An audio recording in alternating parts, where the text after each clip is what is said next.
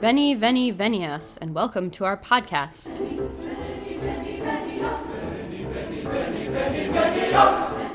What do I say? Hi, welcome to Ask a Medievalist. I'm Em, the Ask portion of our program, and joining me as always is Dr. Jessie Noose. Hello! And this will be part 2 of our episode on Passover and Easter. So, if you're interested in the stories of both of those holidays, feel free to pause right now and go back and listen to part 1 if you haven't heard it already. Because we're not going to recap all of that. It would take a really long time. It's a great story. Yes. But we don't tell stories very fast in these parts. No. I would say our tradition is explicitly against telling stories quickly. Yes.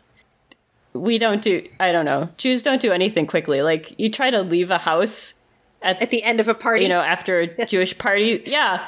Yeah, it's like, takes 45 minutes. Famously. I have relatives who are goys. They just say, okay, we'll see you later. And they leave. And you're just like, what happened? And you go, wait, did I do something wrong? No. It is true. Okay. So, we had gotten through to, we were talking about the Virgin Mary as we closed last time. Yes. And I think we need to segue into talking about how the Middle Ages sort of dealt with all of these things. And she seems like a good bridge. Yes. As you were mentioning, there's a lot of discussion about her. Yes. During the Middle Ages. Oh, gosh. So, Mary is phenomenal, obviously. She is the figure in the story who is, of course, not immediately related to Passover. Passover has Miriam, who's important, and these days does tend to get maybe her own wine glass, or, you know, there are ways on the Seder plate that things have become more inclusive, right? You put, like, an orange or things like this. But generally speaking, it's a... bread. Yes. Some people do bread. Right. But then there's a female rabbi who, actually my friend, Dr. Kate Messler, knows. Kate will probably be a guest on this at some point, but who said the idea that because bread is, of course, forbidden on Passover, that therefore comparing sort of women or minorities to that is not great. So the orange idea, right, becomes symbolic. And of course, an orange is symbolic in many ways, the nice, round, sunny fruit. But it's a male-centric holiday, right? Passover is, of course, a fairly male-centric holiday in a lot of ways. So... yeah, we get the Pharaoh's daughter at the beginning. Right. But then she sort of exits the story. Right. And we don't get very many other women turning up. Right. Yeah, because Moses is, of course, saved, right, by women and raised by women. And we have, of course, the sort of the baby, right, in the rushes. Ultimately, this is essentially where the Superman story will come from. Created, of course, by Jewish creators. Okay. Right? Lots of Jewish creators in comics, so these things sneak in various interesting ways. And, of course, El, right? Kal-El, etc. Right. El being, of course, God, for those who are listening. Elohim, for some reason, God is always plural. But that's right, Israel, right? That was for Jacob, right? Who fought against God when he fought the angel, struggled against the angel. Daniel, right? All of these names are based. Daniel, God is our judge. Yeah. There are lots of them. Anyway. Yeah. All of the archangels, of course, famously, right? Michael, Raphael, Uriel. I'm trying to remember how many of these were made up by Neil Gaiman. Like, Aziraphale.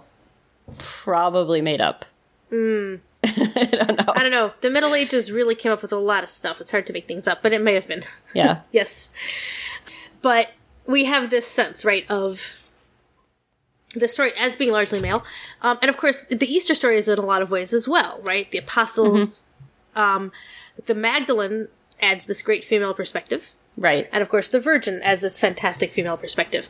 And she is an incredibly important figure in the Middle Ages. Famously, the Catholic view of the Virgin, when Protestantism is busy fighting against Catholicism, the big sort of slander that Protestants have to throw at Catholics is the extent to which the Virgin Mary as this female figure is so important, right? As to be almost a fourth attribute of God, right?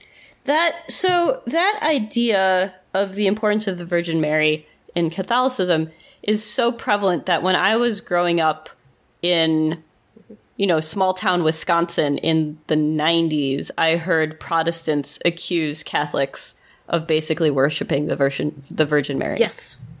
So, that survived for a really long time. Oh, it still survives. It is absolutely still out there. Mm-hmm. Oh, yeah. And, of course, the problem with the slander, besides that, it's horrific to hate people in this way, is that it is, of course, sexist. It is primarily sexist, right? Because the idea is sort of, how could you feel this way about this female character, essentially. And we'll have probably a separate episode where we talk about sort of the Virgin and the Magdalene and what they represent, and especially the Magdalene, who probably deserves her own episode. Yeah.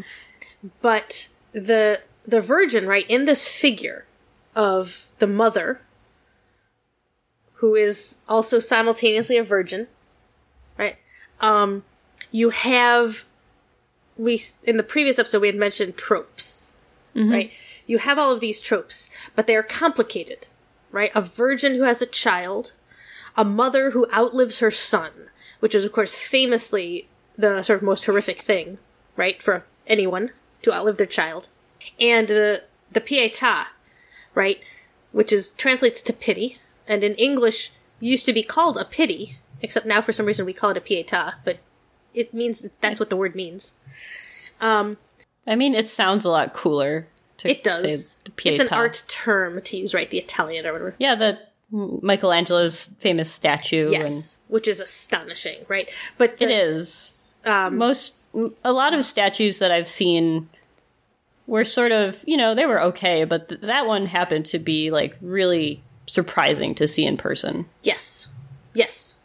Yeah, there are only a few things that in person live up to the hype. There are a lot of things that do, but it is one of them. Yeah. And that iconography, right, of the Virgin holding her son, that shows up everywhere. It shows up, I teach, for various reasons of iconography, Picasso's Guernica. It shows up in there. They're sort of, are they being protected or trampled by the bull? Anyway. But that sense, yeah, so the Virgin, right, holding her son. And there are some brilliant renditions of this.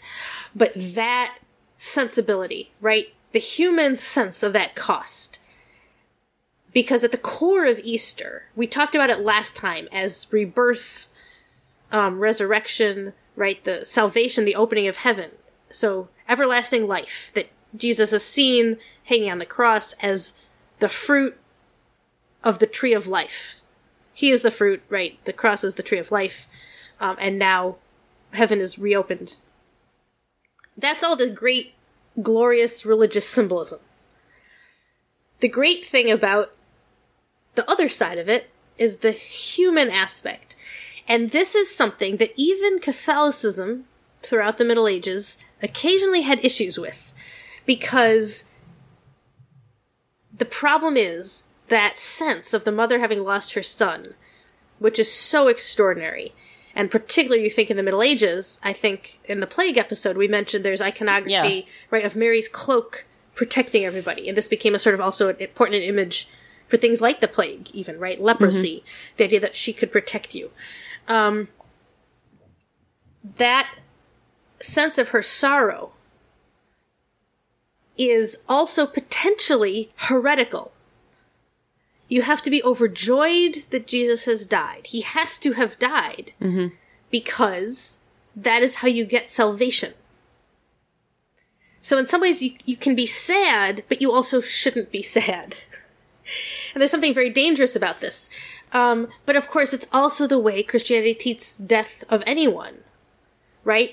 You can be sad that they've died, but you should also be glad because they've presumably gone to heaven. And this is absolutely something still with us. Right, where someone has died and someone will say, well, I know now they're in a better place. It's a way of trying to find comfort, but of course you're still sad. But that conflict of, right, this had to happen, and yet I don't want it to have happened. And that, of course, is its own sort of extraordinary aspect of the story. and humanizing that moment and that sorrow.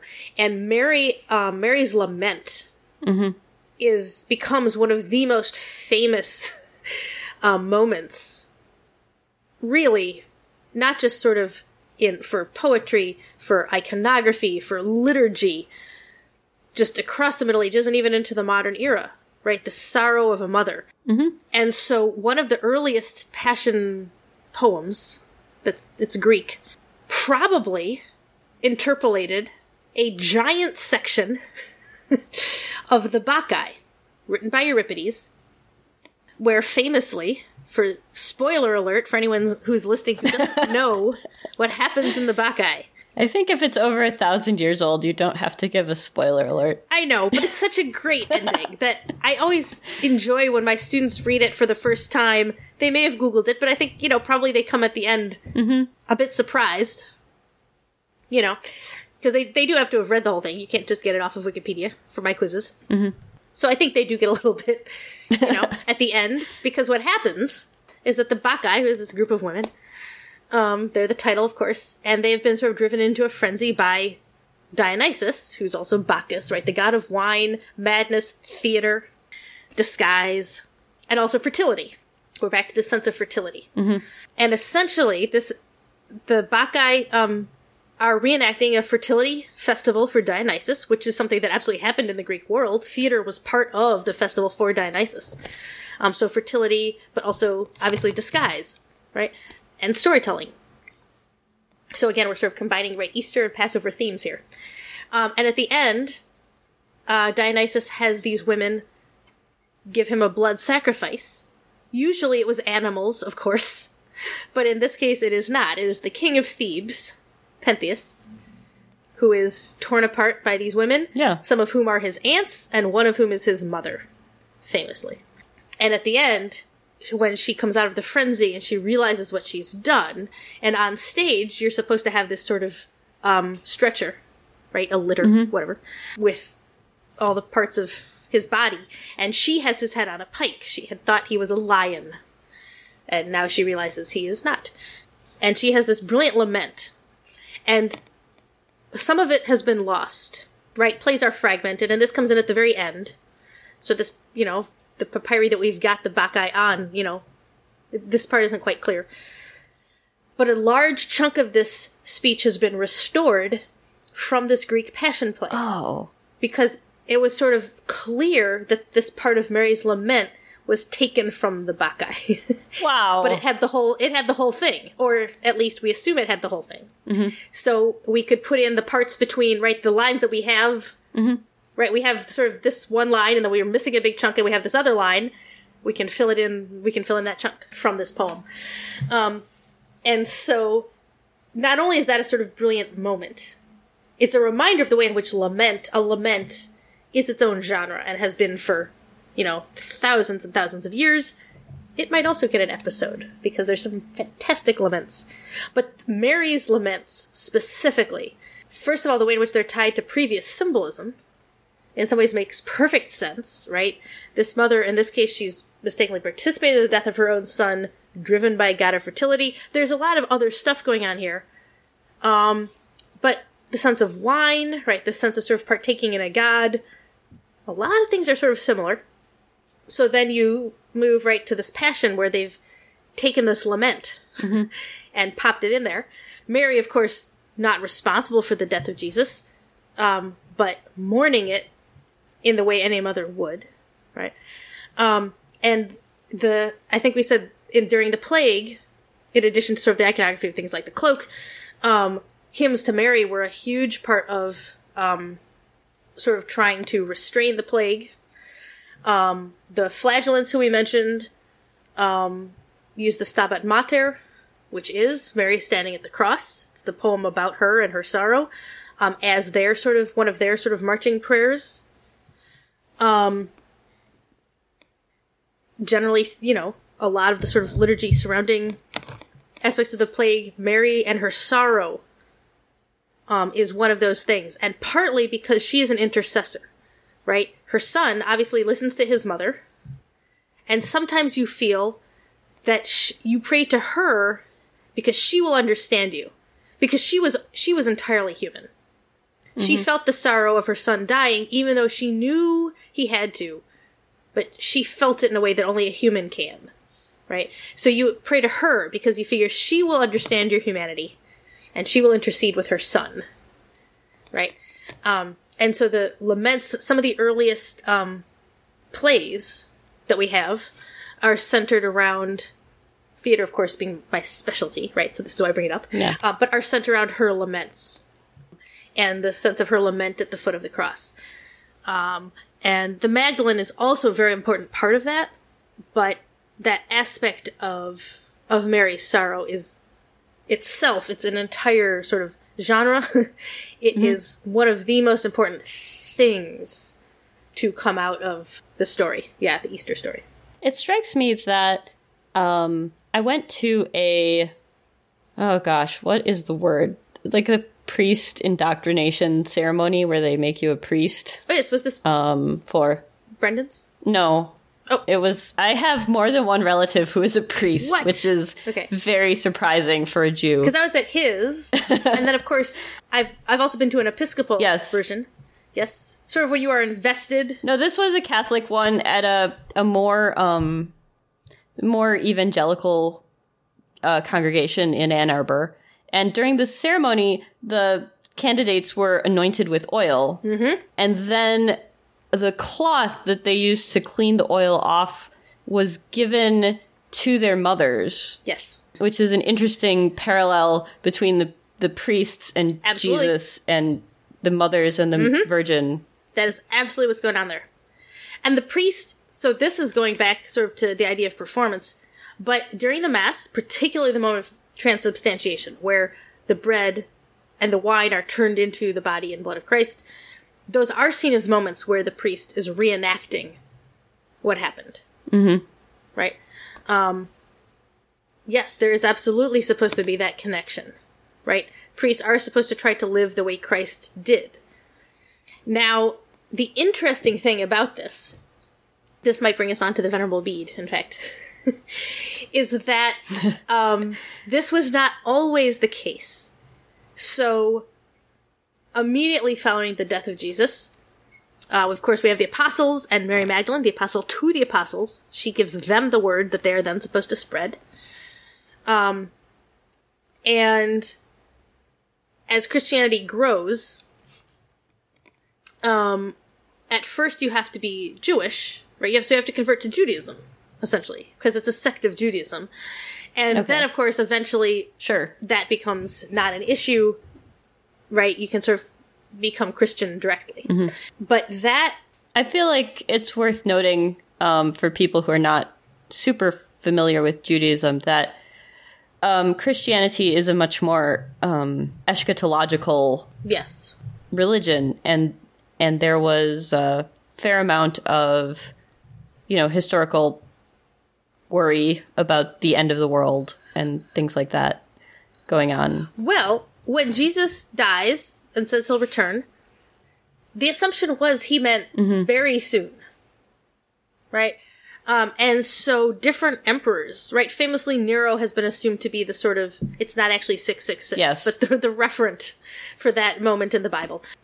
And sort of different emperors, right? There'd be a sort of terrible tyrant or something on the throne. And you'd be like, this. And then, of course, the longer he didn't return, the more it became clear that Christianity couldn't be just a religion about the end times or the apocalypse. Yes. Of course, is where we get Revelations, right, as a book.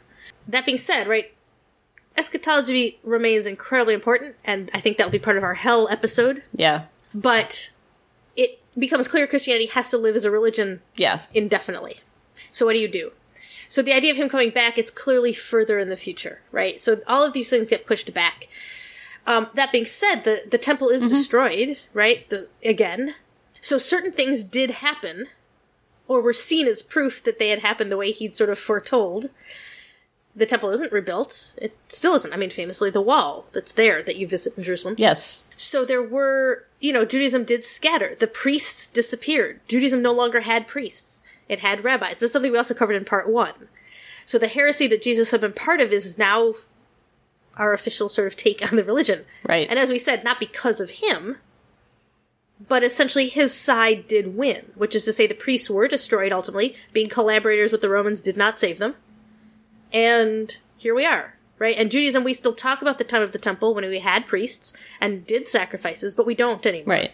I mean, like, The weird, interesting... the priestly class still sort of exists, sort of, based on who can Yes, be called absolutely. up in what order for an aliyah during your Kohen, service. Levite, But the less orthodox you are, I think, the less you're likely to know even what class you belong to.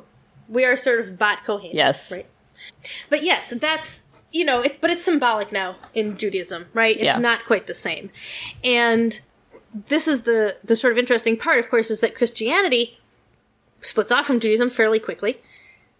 And it actually ends up maintaining that hierarchical order that Jesus himself seemed to be trying to destroy.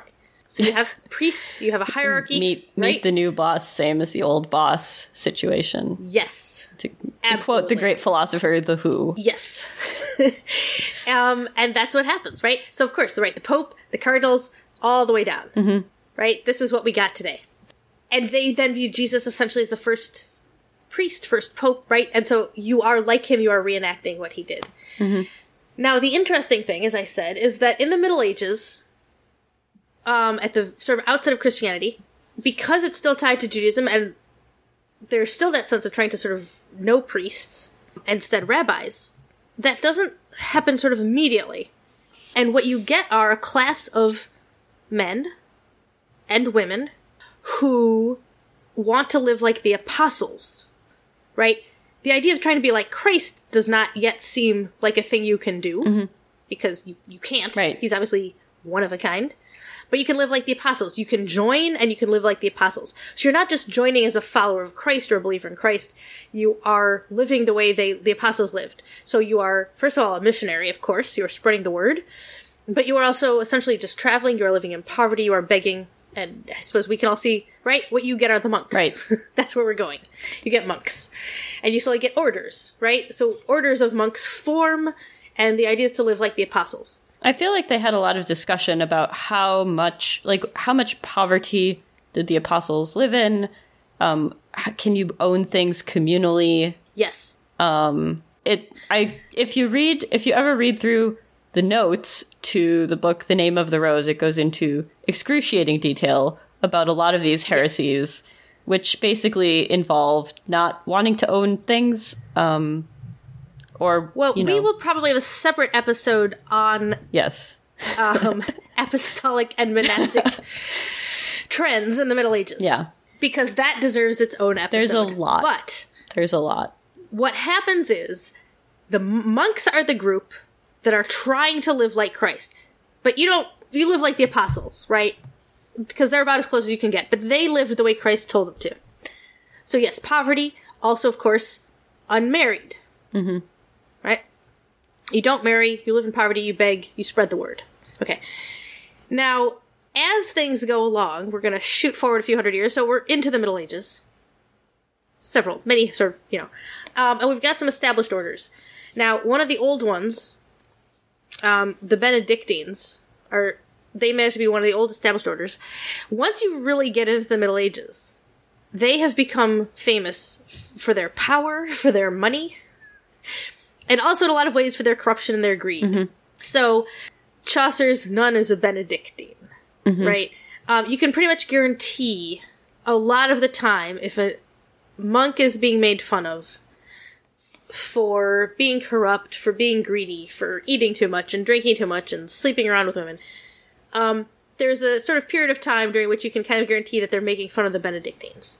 And lots of orders that follow there are other old orders. Like I said, we'll talk about all of this in a separate episode, but this is one example.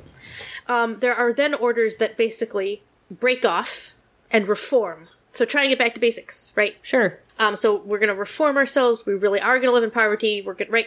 And of course, then that will slowly change, and you'll get another break off somewhere else. So, for example, the Cistercians are one of the break-offs eventually, and they are reform. They are strict observance, which is a way of saying They really are trying to do the poverty. They really are trying to do, right, all of these things.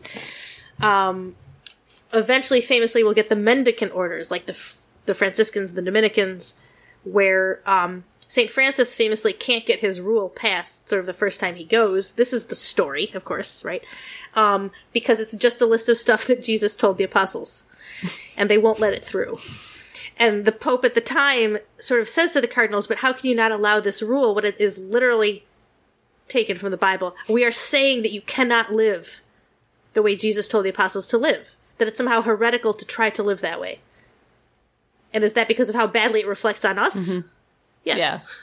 So, that being said, Francis has to modify his rule a few times before he gets it passed. If you've been to Vatican City, there's a lot. I mean, you wouldn't think of it as an impoverished place. Like, the Pope, Yes. the Pope might be driving around in, like, a little tiny, 1957 Fiat or whatever it is he has, but, Right. Well, this is, of course, the current Pope. Right. And I will take this moment to point out that the current Pope took the name Francis, which is astonishing. And when medievalists heard that happened, I think our collective hearts skipped a beat. Because the idea that what that said to people who knew Catholicism, essentially, was extraordinary. Because Francis, first of all, he couldn't get his rule passed. Secondly, the only reason he managed to get a rule in the first place is because the Pope at the time liked him. It's the only reason he managed to get his order off the ground, and it's the only reason he was eventually sainted, because he managed to die while that Pope was still Pope. And so then he was sainted. And then, of course... It's all about who you know. Yes. He's also, of course, the only person to have had stigmata. This is going to bring us full back to Easter. Right, but the only person to have had stigmata, whose stigmata are actually officially sanctioned by the Church. There are other people who are said to have had them who have become saints, but his are the only ones that have actually been sanctioned. And the papal bull that sanctioned it was reissued fairly continuously because it was so controversial. And the reason it's so controversial is because to say that you were given the wounds of Christ, right? So stigmata, of course, the marks of the nails, right, from Christ on the cross. Yeah. This is the ultimate meaning. It's not clear that that's always originally what that meant. Wounds that resembled Christ's wounds is always what it meant, but how specific that was is a little unclear. The early descriptions of St. Francis when he was actually just dead, right, people who knew him, said that he actually had these growths in his hands that looked like nails. And it's actually quite possible that he did this to himself, which would not have been seen as in any way changing the miracle. It would have been sort of the idea that he's allowed to have these wounds, even if he does it as a sort of form of self-flagellation. The fact that he's allowed to have them as a commentary on how like Christ he is. Wow. That being said, they're eventually sanctioned as having been miraculously bestowed upon him because he was so like Christ. He was given this sort of ultimate signifier of his closeness and his likeness, his exactness to Christ. So this is a sort of famous moment. And it was incredibly controversial, and the bull had to keep being reissued because people sort of weren't taking to it. And he's the only person for whom that ever happened. Wow. So again, the Pope who really believed in him and backed him up on this made a lot of this happen. Now, I super love St. Francis. He is incredibly controversial. And for all sorts of reasons that today I think we tend to like. So his stance on poverty. Yes, of course he's calling out the Vatican and the cardinals and everybody else for the way they live. That is 100% what he is doing. The idea of, right, he writes famously one of the earliest poems in Italian that to brother, sun, and sister moon, right? Yeah. He sort of talks about the animals. That seems like weirdly pagan, actually. Well, But it's not thought of, No. obviously. He's a saint. Like, No. Yes. if he No, says in it, this- it's legit. Yeah. Well, it's because it's the reminder that all of creation, God created everything. So we are the same as everything else. We are no better and no worse. The sun is our brother, the moon is our sister, right? God created all of us. Now, there are two basic ways to look at this. There are a lot more. But the summary is that Adam in the garden is given dominion over everything in the garden. So does that mean that people are more important than animals and trees, that men are more important than women, etc.? Well, it's a question. It's not clear that that is what it means. A different way to look at it is that Adam is expected to help shepherd everything. That he is not told he is better than all of these things, but he is kind of responsible for them. That's obviously how Francis takes it, right? We are responsible for the earth. So he is essentially, right, today seen as a naturalist. He's, of course, deeply, deeply invested in the poor, poverty, leprosy, all of these things. We're going to talk more about him in the future because he'll get his own episode. We'll talk about sort of the Christmas creche and how he kind of invented a lot of these things. But for purposes of Easter,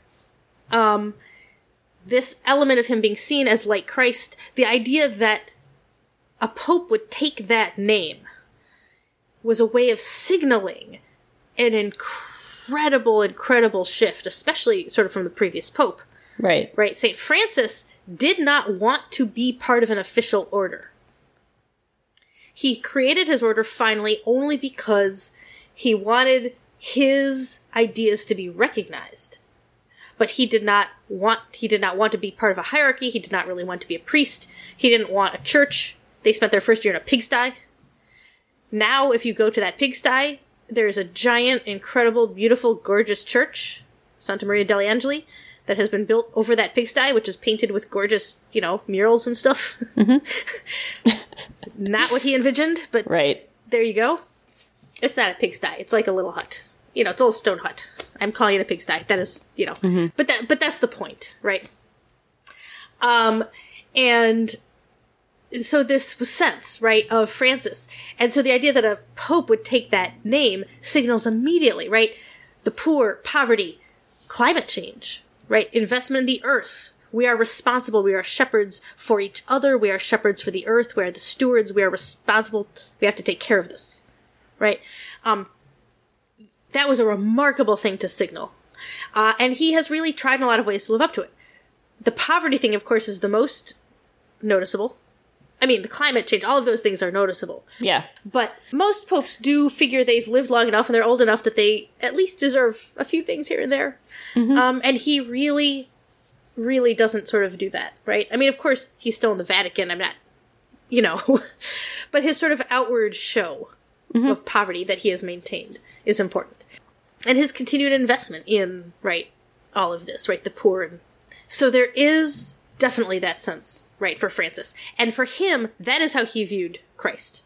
That's absolutely how he viewed Jesus, right? A steward of the people who went among the people, who helped lepers, the sick, women, all of this.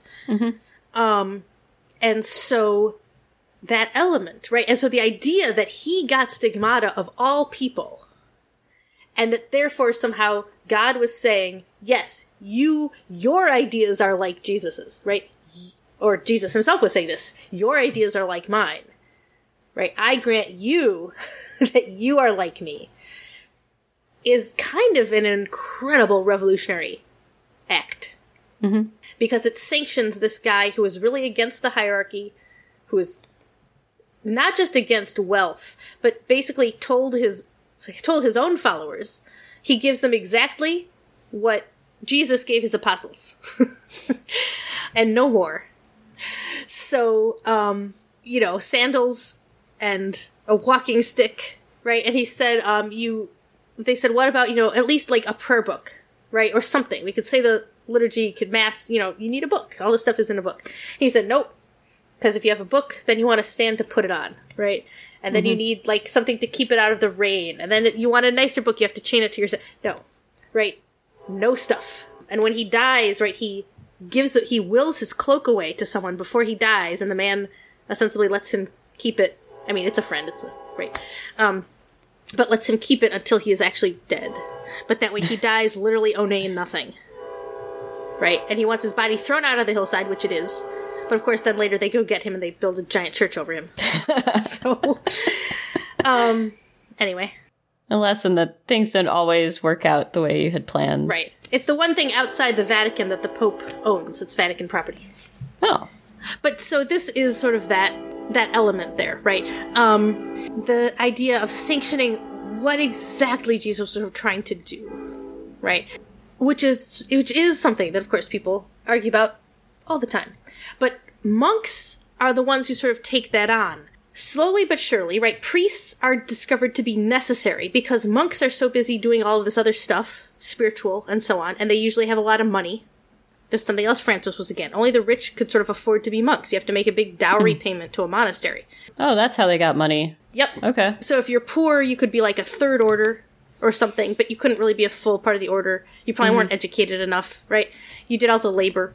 So that's not fair, right? So priests didn't have to be as educated, sometimes were not very well educated, right? But they're sort of discovered to be necessary. And for the first 1,000 years, they're allowed to marry. They're not really forced to, they have things they have to obey, but they're not forced to do all the things that monks are supposed to do. Monks are the ones who are supposedly living like Christ. Eventually, this becomes an issue, and this is something we'll talk about in a different episode. But the celibacy, the fact that monks do have to be celibate and are trying to live like apostles and priests aren't, this clearly starts to become a problem. You can see there might be some friction. And so usually, of course, the hierarchy, right, the popes, the cardinals, all the higher sort of parts of the hierarchy are generally monks who are also, of course, in orders. They are also priests. But you don't have to be both. I want to point this out. Right, you can be a monk and not be a priest. And of course, be a priest and not be a monk. Right. I feel like there were a couple of orders that are known to be both. Well, where generally you have to Jesuits. be, yeah. But maybe. yes. You could be both. But it's not sort of inherent, right? And so, again, right, we'll have a whole separate episode sort of on that. But what happens is, you hit sort of the year 1000, and there needs to be a shakeup. And one of the things that happens, of course, is that it's decided priests will not marry, right? Priests will also have to live their life like Christ. And that includes things like not marrying. And so then there's a sort of generation of priests who supposedly, like, have kind of women following them around, and it's pretty clearly, like, their wives and so, right?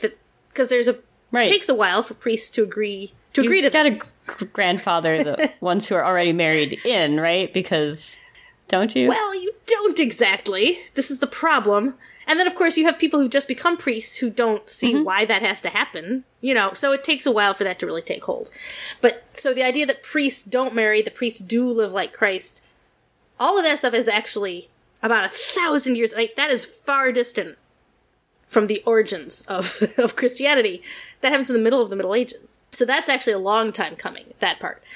And meanwhile, right, people like Venerable Bede, right, we have all of our sort of monastic orders, they are the ones who've always thought of themselves as in the line with the apostles. So who was Bede? Other than venerable? Yes, so... I mean, I assume he was less venerable at some point and then became venerable. Some are born... Where does he get his appellation? Some are born venerable. Some attain venerability. Yes. Well, I mean, essentially, right, Bede is sort of the big chief, essentially, in England, right? You know, some people are brilliant and sort of more famous and write a lot more stuff, essentially, than other people. And so this is what he does. And so he is, of course... Benedictine. Aha. Right? Okay. Yes. And to be fair to the Benedictines, right, there are many great, great Benedictines, but they are also the order that, because they're of such long standing, obviously, when you're talking about a monk who's getting drunk and doing all this stuff, you just kind of know that that's probably who they are. That's who they're supposed to be, right? That is where we're making fun. As you get far enough into sort of the late Middle Ages, you definitely will find other orders that are made fun of, right? But they are kind of the original, and they are also the one, again, that people will sort of reform, right? So they're like, we're going to be strict observance. We're going to go back to the real rule of Saint Benedict, and we're going to follow it exactly. And, you know, we're going to have to call ourselves something else so that we distinguish ourselves from those Benedictines who are now corrupt and lax and blah, blah, blah. You know? But yeah, so Bede, of course, is absolutely Benedictine. Again, you had to be real rich to become one. Because you had to sort of give a big dowry, male or female, right? You had to pay into the monastery. So this was another huge problem that people like Francis, but long before Francis, I mean, Francis is high Middle Ages, people have problems with. The idea that you have to be rich, because of course the apostles, they were supposed to give away all their money to become an apostle, not give all their money to Jesus to become an apostle, right? So the idea that you sort of had to be rich to be something like a Benedictine, right, to be a monk, was clearly problematic. So, he is one. And he writes a lot of really brilliant stuff. And this is why we still care about him, essentially, right? And so his most famous, right, the Ecclesiastical History of the English People, which is fantastic. It, of course, also raises the point, though, and this is where Easter comes in, that for some things he's sort of our only source. And so at what points do we say he just happens to be our only source, but we more or less believe what he says? Mm-hmm. Or he is our only source, and maybe what he says is not fully accurate. Right. Right. And so Easter, right, Eostre, usually, when you're looking these things up, is one of the things he comes up with, and he says she was a pagan goddess. A Germanic goddess, right? Yes. That there were a lot of specifically, various tribes in what we now consider Germany. Yes. Yeah. They were the big pagans of the time, of course. Yeah. Especially if you're, right, English. Or in England. He's in Northumbria. Okay. Which is in England. To this day. Yeah, it's one of the things it's come up once or twice in... Yes, you know, they're earls Yeah. of it and so on in Shakespeare and stuff, yeah. So, the idea that essentially the Germanic sort of, he views her as a pagan, I mean, yes, Germanic, but pagan fertility goddess.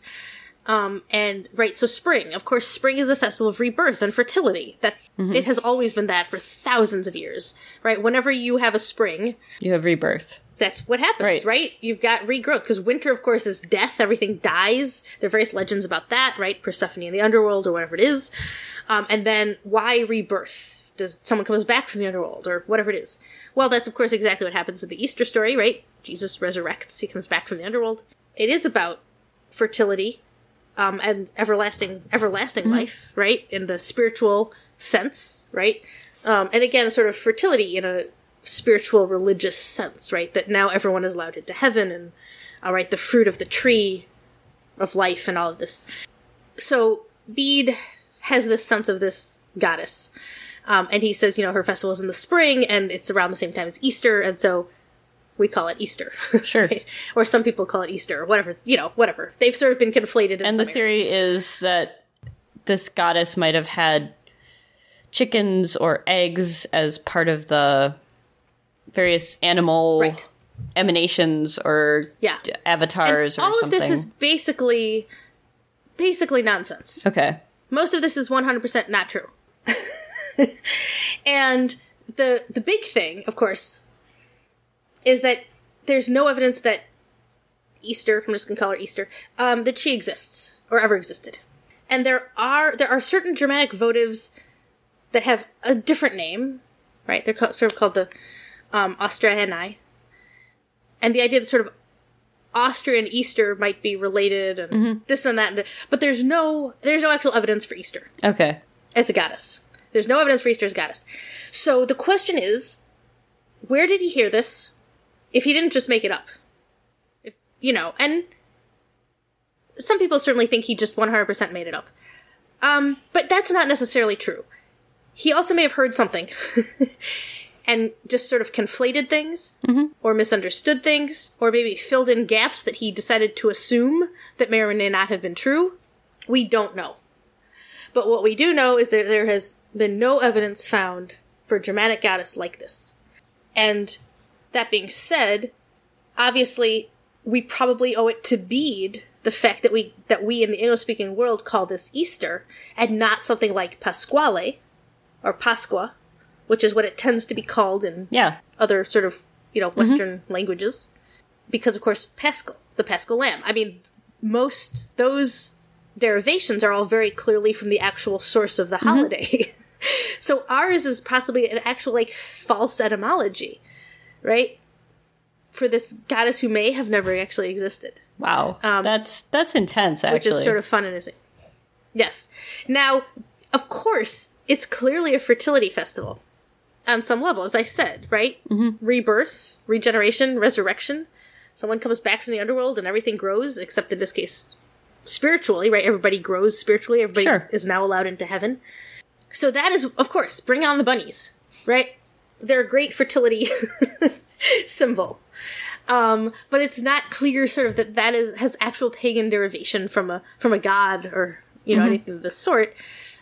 It's more that, of course, that you look around in a lot of parts of the world, what do you get in the spring? Bunnies. They're absolutely a sign of spring and fertility. Yes. And right? As are chicks. chickens Right? There's something, okay, the people I know who have chickens, if you want them to lay eggs over the winter, you have to put a light in their coop because something about the length of the day tells the chicken that it's springtime and they should lay eggs. Mm-hmm. So that is another thing that happens. Yes. Mm-hmm. You start getting eggs again. Yeah. Yep. Rebirth, regrowth. Yeah. I'm disappointed not to have Easter as a goddess, but I know. I'm going to keep buying chocolate eggs. I mean, there obviously, yes, there are tons of, fertility goddesses, but there just doesn't seem to be that actual derivation. That being said, for eggs, obviously, right, the Passover Seder plate, there is an egg that's supposed to be sort of burnt on one part, right, that is symbolic of the sacrifice, right? There's the lamb shank roasted, right, that's symbolic of the sacrifice of the lamb, and then the roasted egg that's supposed to be symbolic of sort of the sacrifices in the temple that we can't do anymore, right? Or something along those lines, right? Whichever sacrifices. The sacrifices of the temple, of course, also represent the lamb, the original lamb, right? So we have, and both of those symbols, a lamb, is also, of course, a symbol of new life, right? The sacrifice of the lamb, to allow sort of death to pass over. Well, since we're circling back to the Paschal lamb and the lamb protecting people and providing salvation, we don't have a lot of time left, but let's talk about blood libel, because the dark side will close with the real cheerful stuff. Yes, there are certainly parts of, Jesus himself doesn't really have control over any of this, and after... Much like people building a giant church and putting Francis in it, Yes, exactly. So sometimes you don't have control over your legacy.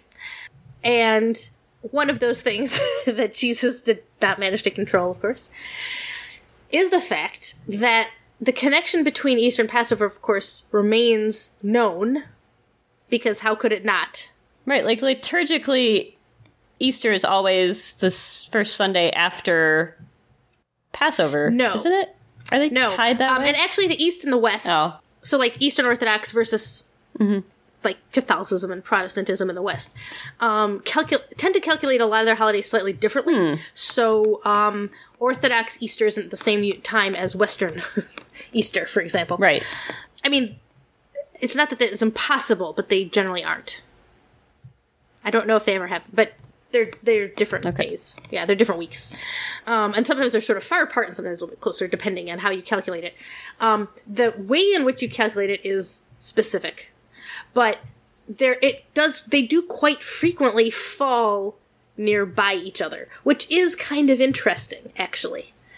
And in fact, this year was incredibly perfect, right? Because Wednesday and Thursday were the Seders. Now, technically, it's a day off because Wednesday, but, it's close enough.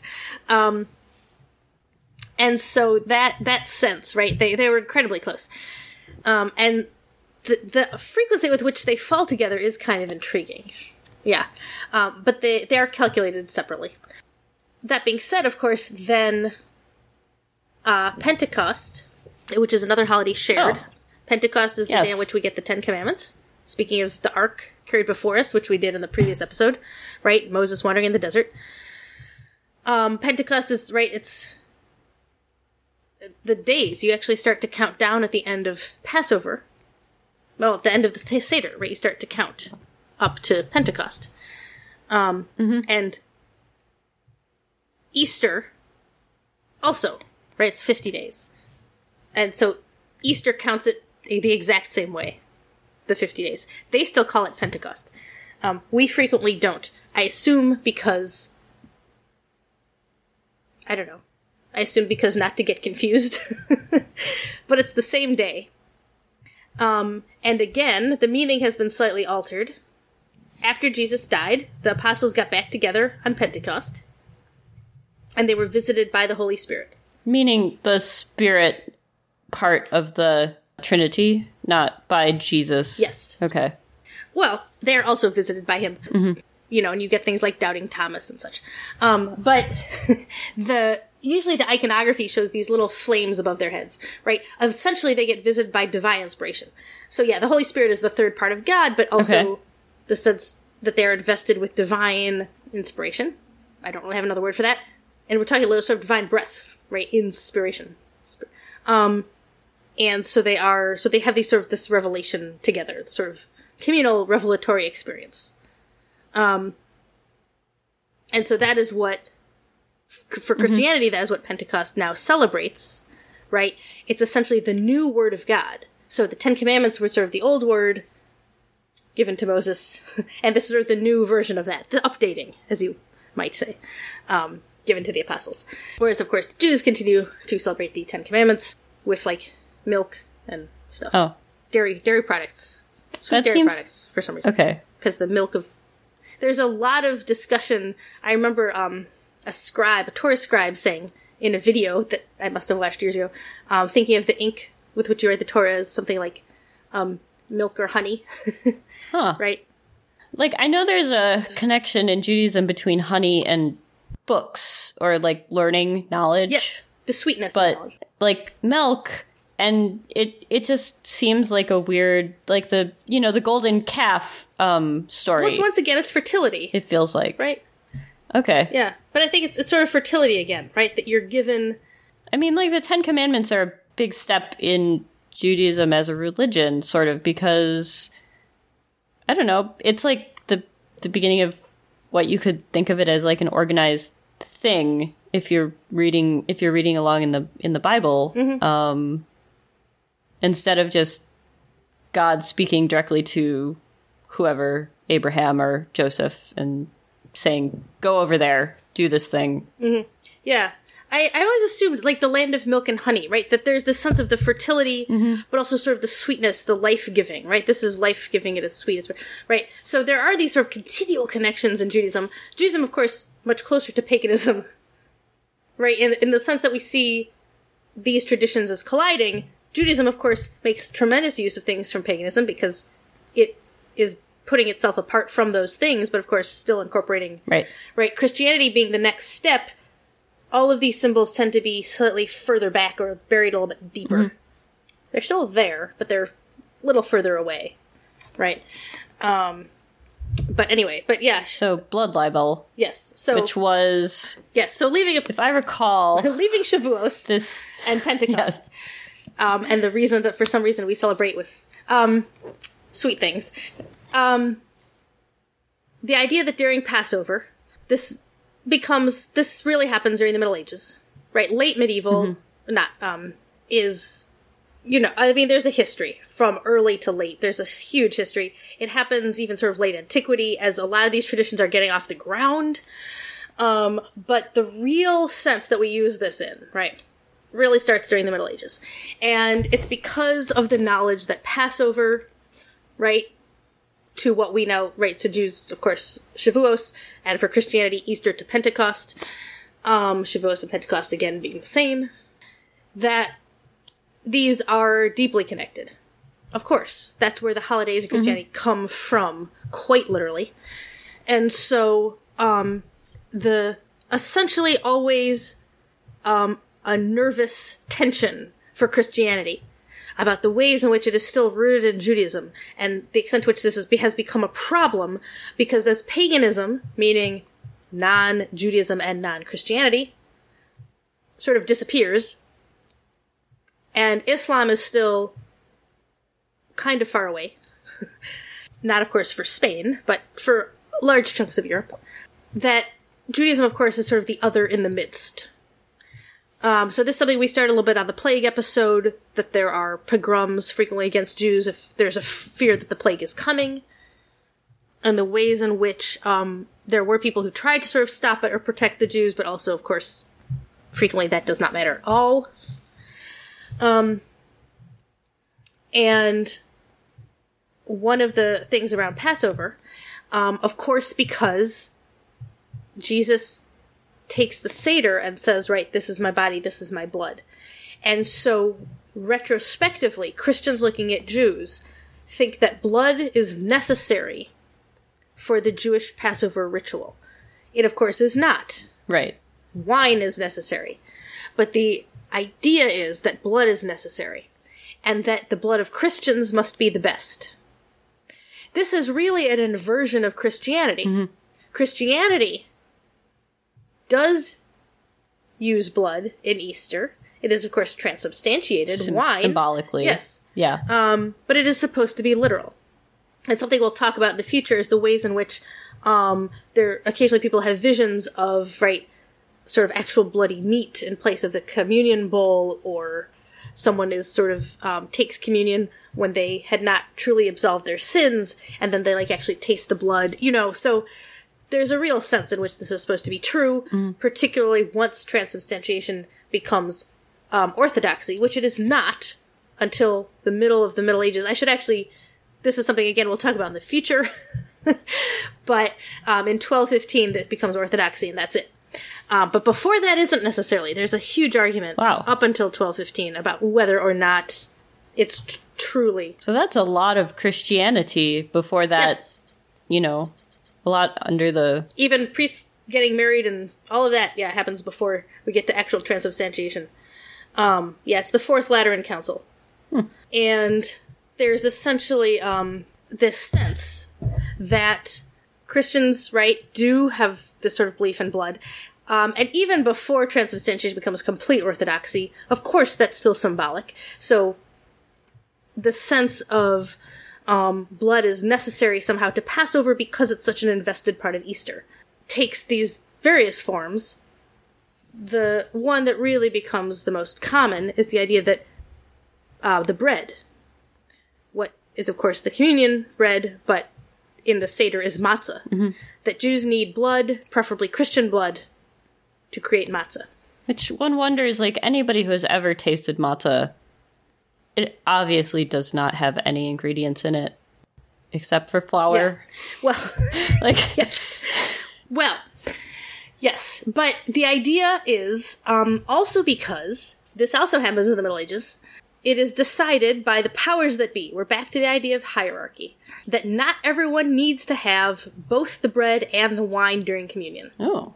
Now, the ordinary medieval person might only take communion once a year. Mm-hmm. Right?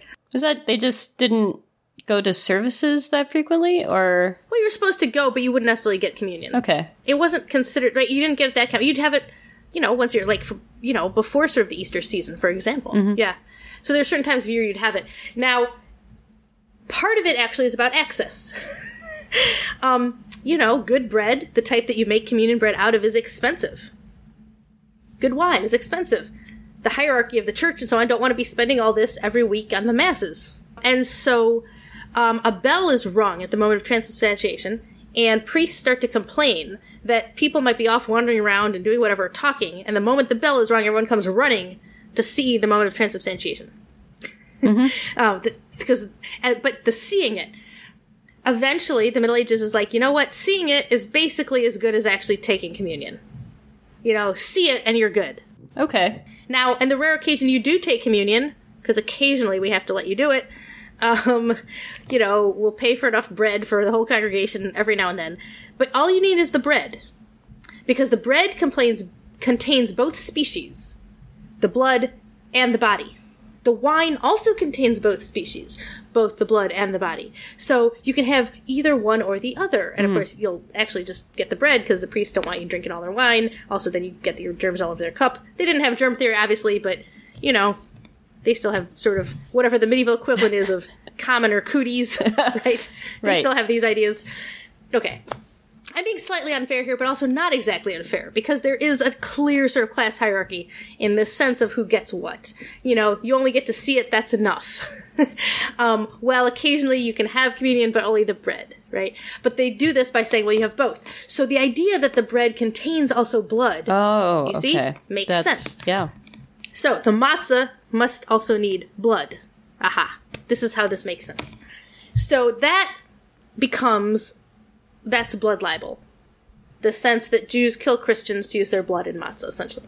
And so what happens is, then there are pogroms, right? So this is really the blood libel, right? That Jews are accused, right, of Jewish child or someone might be found dead. Who knows who murdered them, right? Probably, as per usual, a family member or whoever. but it will be an excuse for pogrom against the Jews. Related to that, of course, is the idea of ritual murder. It's not the same, but it's related. And this is another path that this can take, right? So the idea that you might find a body and it's been... So this is why we had our whole Francis conversation. You will notice that, like, the hands have been stabbed, right? The feet have been stabbed, or they've been slashed in the side. We didn't mention that when Jesus is on the cross, after he dies, Longinus, Roman soldier, to check him, pokes his spear into his side. Blood gushes out, possibly blood and water. Anyway. It's a holy spear of Antioch. Yes, or something. And he is, no, that's... I think we've had a Monty Python, I made it almost all the way. Flip there. No. I think it's the Holy Hand Grenade of Antioch, I believe. Yeah. Yes. But I thought Antioch played a role somewhere that they had made a reference. Anyway, no. This is possible, but yes. But the Spear of Longinus, he, essentially, he's, sort of blessed and baptized and, okay, anyway. So that's a whole other side. But, so you might find something like this, and you'll say, aha, right, ritual murder. This person has been ritually sacrificed, which proves that they were harvesting his blood to be used for the Passover, for the matzah. Oh. Now, of course, a ritual murder in that sense would never be done by Jews, because Jews don't believe in Christ and would not see that as a ritual worth recreating. But of course, Christianity, again, the idea that most of these sort of slanders, and sort of violent myths about Jews are really inversions of Christianity that are themselves the creation of tensions within Christianity about what is orthodox and what isn't. And one of the things about transubstantiation not being orthodox necessarily for so long is that the tension between the people who sort of really do believe and the people who maybe don't, right, these camps are sort of fighting against each other. And so things like, well, Jews would kill someone like Christ to harvest that person's blood to use proves that blood is necessary and it has to be real blood, right? Because that is a foundational part of this story, is the use of actual blood. Which, of course, it's not. But, that idea. And so that sense of ritual murder, and there are a lot of sort of plays, and there are stories, and there are legends about people who were supposedly ritually murdered by Jews to recreate the murder of Christ, which, again, of course, is completely not true. The murder isn't always even tied to blood libel, right? But frequently is. But obviously, again, it's a sort of inversion of Christian tension. The final aspect of that is host desecration, which is the idea that Jews would try to steal the communion wafer after it had been transubstantiated, and would then do things like stab it to see if it bled. This is, again, obviously something that Jews would not do. It is something that Christians were worried about. They don't keep a big supply of transubstantiated wafer. Like, they only do it during the Mass, right? No. So usually there's a Christian in the story who's bad, who is bribed to... So they provide it. Yes. Okay. Like, they'll keep it in their mouths and then spit it out in their pocket or something like this. Right. And then the Christian is usually punished as well, but not, of course, as badly. But the sense there, of course, is similarly, right, Christian tension over whether or not transubstantiation is real. Right? So if Jews want to take a host and stab it, and then, oh my gosh, it bleeds, right? And again, there are plays and stuff we'll probably talk about in the future. But if Jews are interested in doing that, it's a way of sort of proving that transubstantiation is real. Mm-hmm. Right? So it's another way of sort of working with that tension within the Christian community about whether or not these things are real, or what it means to test it. Yeah. But that's so... but a lot of these things definitely could result in pogroms. The... even sort of rumors of host desecration could, of course, result in pogrom. But obviously, mm-hmm. ritual murder, accusations of ritual murder and blood libel did frequently result in pogroms. So those, and that's the ways in which those are tied to Easter, because of that sense of blood sacrifice and how closely tied to Passover is that part of the story, right? And so, yes, that is a huge problem. And again, right, that Francis is essentially, right, saying he doesn't, of course, address anything like this at all. But in as much as his, sainthood and the fact that the bestowal of the stigmata upon Francis is acknowledged by the church, Francis's persona essentially says, right, these things are given to you or signifiers of purity. Blood libel, host desecration, ritual murder. These things are, of course, an inversion of that idea, right?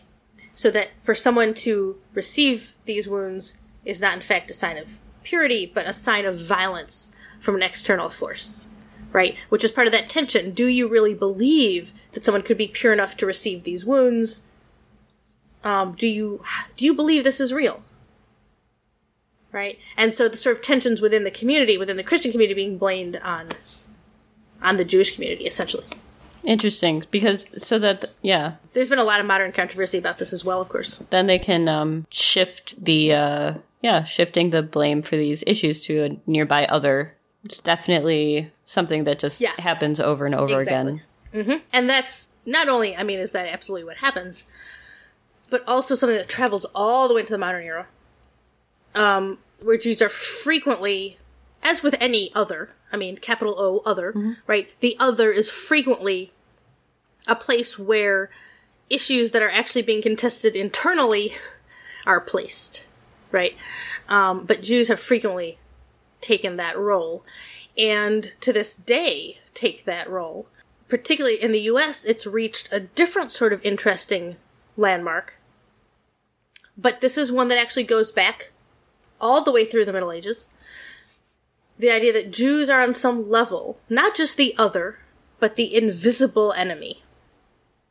Right? And this is where clothing restrictions for Jews come from, which also go all the way back to the Middle Ages, long before the Yellow Star, right? That was old hat. Jews have been forced to wear things like yellow badges, usually a circle or something, but for centuries at that point, in various places at various times. But the idea that Jews have to be marked, because otherwise they might hide in plain sight, right? That's where all the stereotypes about the nose and, the horns or the tail or where all these things come from. Because that sense that if you don't believe that they look different, you will realize that they could sort of disappear among you. So they have to be marked. You have to mark. I know that I think a lot of the various ultra-Orthodox Hasidic movements trace their style of dress to the sort of late. Also the Middle Ages? Really? That early? I thought it was more recent, sort of. Well, the style of dress, the current style of dress is more recent. The strimmel and the black and whatever.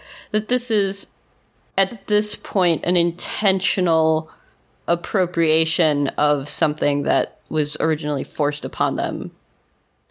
Sort of. That they've said. There's actually some interesting stuff. The modern Hasidic movement does start in the Middle Ages, and at the time it's revolutionary. It's this huge democratic movement that is related to the original rabbinic heresy, right? By the time we get through the Middle Ages, of course, that's what Judaism is, rabbis. But the Hasidic movement sort of revolutionizes that even more, to the point that the sense is, right, basically everyone has equal access. So there's a leader who's important, and you follow that leader, but everyone kind of has equal access. Now, the problem is kind of the ways in which that develops and sort of ossifies, leads them ultimately to now be the most conservative movement. Right. However, at the time it was sort of the opposite, right? And they now, but also sort of historically, they're not just the Hasidic movement, but there were lots of movements, lots among the Jews, lots of people, who also did feel that Jews should stand out because, various reasons, but you should be proud, you should be willing to acknowledge who you were and willing to die for it if that's what it meant. That assimilation, right? So there are people on both sides. Assimilation is bad. Right. For various reasons. But, so yes, there are people on both sides who agreed you should look different, you should dress differently, that all of those things. And that is kind of where, yes, the Hasidic movement today keeps itself. Yes, we do proudly set ourselves apart and mark ourselves, but that is something that has historically been true. And it is one of those interesting things, because of course, yes, you of course see the Jewish side. Yes, we are proud to stand apart. But at the same time, the extent to which Jewish law really does require, if you follow it, right, that you dress differently from the way most Christians have for the past couple thousand years, it is noticeable, right? That you sort of can't assimilate fully. And yet that was always the fear, really on both sides, right? The Jewish sort of congregations didn't want to lose people, which of course pogroms, that's a big sort of motivator to maybe assimilate and disappear into Christian society. But at the same time, right, of course, Christian society wants to make sure the other doesn't assimilate. This is modern white supremacy, of course, why Judaism is really at the heart of modern white supremacy. Because the idea is that, of course, not all Jews are white. This is something we should point out 100%. Lots of Jews are not white. Right. But especially when you're talking about the early story of Jesus, the Easter. Of course. Probably. Oh, there's some brilliant recreations of what he probably looked like. Yeah, he's from the Middle East. Yeah. But of course, Jews from the Middle East today are also not white. Yeah. There, of course, are African Jews, African American Jews. I mean, they're Jews everywhere, right? They're Chinese Jews, everything. But essentially, the idea that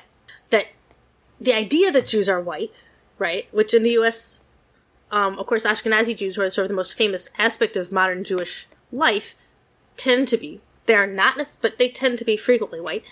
So what white supremacy feels, right, that you have to eliminate Jews so that you can recognize your enemy, right? And of course, Jews who aren't white, you'll be able to recognize them because they're clearly other. Right. You gotta eliminate all white Jews, right? And then you'll be able to recognize your enemy. And that is a long-standing, millennia-old tradition.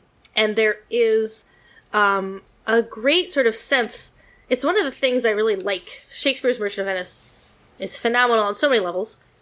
It is incredibly pessimistic and deals with most forms of prejudice. So we have homophobia, we of course have anti-Semitism, we have sexism, we have classism, we have ageism, we do have racism. Have I missed any? I got most of them. Yeah. Anyway, it's got most of the isms. And it's sort of incredible the way Shakespeare deals with them, right? Everyone is prejudiced against someone. And that's sort of the point, right? Everyone is prejudiced against someone, and the way you see it. And we might have we might have a moment where we talk about Portia's suitors before Bassanio, because there's some brilliant, brilliant stuff there. But that sense of all of these prejudices, and that even people who aren't prejudiced in this way are prejudiced in that way. And that is sort of the problem with humanity overall. And of course, Jessica, right, a name that Shakespeare created, presumably, which is a derivation of the Jewish name, Jesse, Yishai, who is, of course, the father of David, right? And Jesus has to be of that tree. Mm-hmm. That's the Messiah, right? So that aspect of Jessica wants to marry this guy who's Christian and convert, and she thinks she will be sort of taken into Christian society. And you can tell that Lorenzo knows that that is not what's going to happen. And there's some sort of brilliant scenes where people aren't really talking to Jessica. And Lorenzo is kind of there for her in interesting ways. He himself is racist. And of course, he's basically anti-Semitic. But not entirely, in the sense that he absolutely values her as a person. So also, therefore, not really sexist. Good for him. But that way in which he clearly is prepared for what's going to happen when he marries her in a way that she is not. Right? She thinks it's going to solve everything, and he knows it's not. Because he absolutely knows everyone's still going to be prejudiced against her. Right? And it's sort of very subtle, but there are these interesting scenes, right, where you sort of realize, like, Portia's not really talking to Jessica, and, these sorts of moments. And there's something brilliant about that, right? That awareness, right, of the ways that prejudices remain. So you say it's ostensibly because of someone's religion, but converting doesn't change it. Mm-hmm. And didn't, right? In Shakespeare's time, there were plenty of Jews around. They weren't necessarily supposed to be back in England, but they were certainly there. Queen Elizabeth's doctor was Jewish, famously. He ends up getting executed, not for being Jewish, but in this case, really for being Spanish. Right? The fear that someone who was Spanish was a traitor. The problem is most of the, a lot of Jews, I almost said most, that's not necessarily true, but a lot of the Jews in England at the time, of course, were from Spain because they'd fled. Right? And the idea that there was more of the fear in that instance of them being Spanish than of them being Jewish, right? That Spain, their possible loyalty to Spain was still the primary. But of course, that's the same idea, right? So the idea that Jews are sort of more loyal to Israel, right? Than to, for example, than to the US. That is that fear, right, of the other that manifests in different ways. And so this is something Shakespeare would be aware of, right? To convert doesn't necessarily matter. To try and prove your loyalty to this doesn't necessarily matter because you're still always seen as tainted by that other thing, right? And conversion, of course, a lot of the Jews in England also would have been conversos, right? So they had converted. Had they truly converted? Were they still practicing in private? Right, the crypto all of Jew. These fears. Yeah. Yeah. So all of those things are really, really still with us. Okay. So that's the dark side. Yes. Yes. I'm trying to think of something else happy to say about Easter. Chocolate? No. Chocolate's great. Chocolate is a New World product, so obviously we didn't have it during the Middle Ages. Originally. Yeah. Nope. So that is one advantage over the Middle Ages that modern Easter has. This is we true. can have chocolate. Yes. Yes. That's as cheerful as I think of the ritual, moment. of course, of Easter is extraordinary, as is the ritual of Passover. Both of these holidays are just really astonishing liturgical events. Yes. In the year for both, for any religion that celebrates them. Gorgeous music on both sides. Yes. Just tremendous, but a tremendous sense of ritual. And speaking of pagans, I mean, although none of it is attributable immediately to a specific pagan goddess like Easter or to any specific sort of, pre-Judeo religion, of course so much of the underlying sensibility is pagan in the sense that it comes before either Judaism or Christianity. Absolutely. A continuation of themes that have been in play for thousands and thousands of years. Yes, absolutely. All right. Yeah. Well, I think we had probably better wind this up. This is a beast of an episode. Okay, so we have to summarize what we learned, which is honestly a daunting task today. But I will say that we have learned that probably Easter, not a pagan goddess. Sadly. That, we have talked about many ways in which Easter and Passover are interconnected. And the ways in which this type-anti-type theory, which is something they make you learn about in every English class you ever take, which is, I can't believe we didn't define this earlier, that the things that happen in the Bible are then, in the Old Testament, are then fulfilled by things that happen in the New Testament. So that the tree of knowledge of good and evil becomes the tree of life, for example. So there's a lot of connections that we can see there. Or the tree of life that we weren't allowed to touch. Yes. Yeah. Yeah. Is recreated for us. And Mary was a very popular name. Yeah. Apparently. Yes, that too. Yes. Yes. All Marys all the time in the Bible. All Marys. Yeah. All right. But Miriam and Passover. Yes. Related. Same basic name. It's true. So I think we had better call it quits. I mean, Mary was probably a Miriam. Sorry. No, yes. Good. And, well, we hope you enjoyed this episode, if you stuck with us through the whole thing. And until next time, keep it medieval.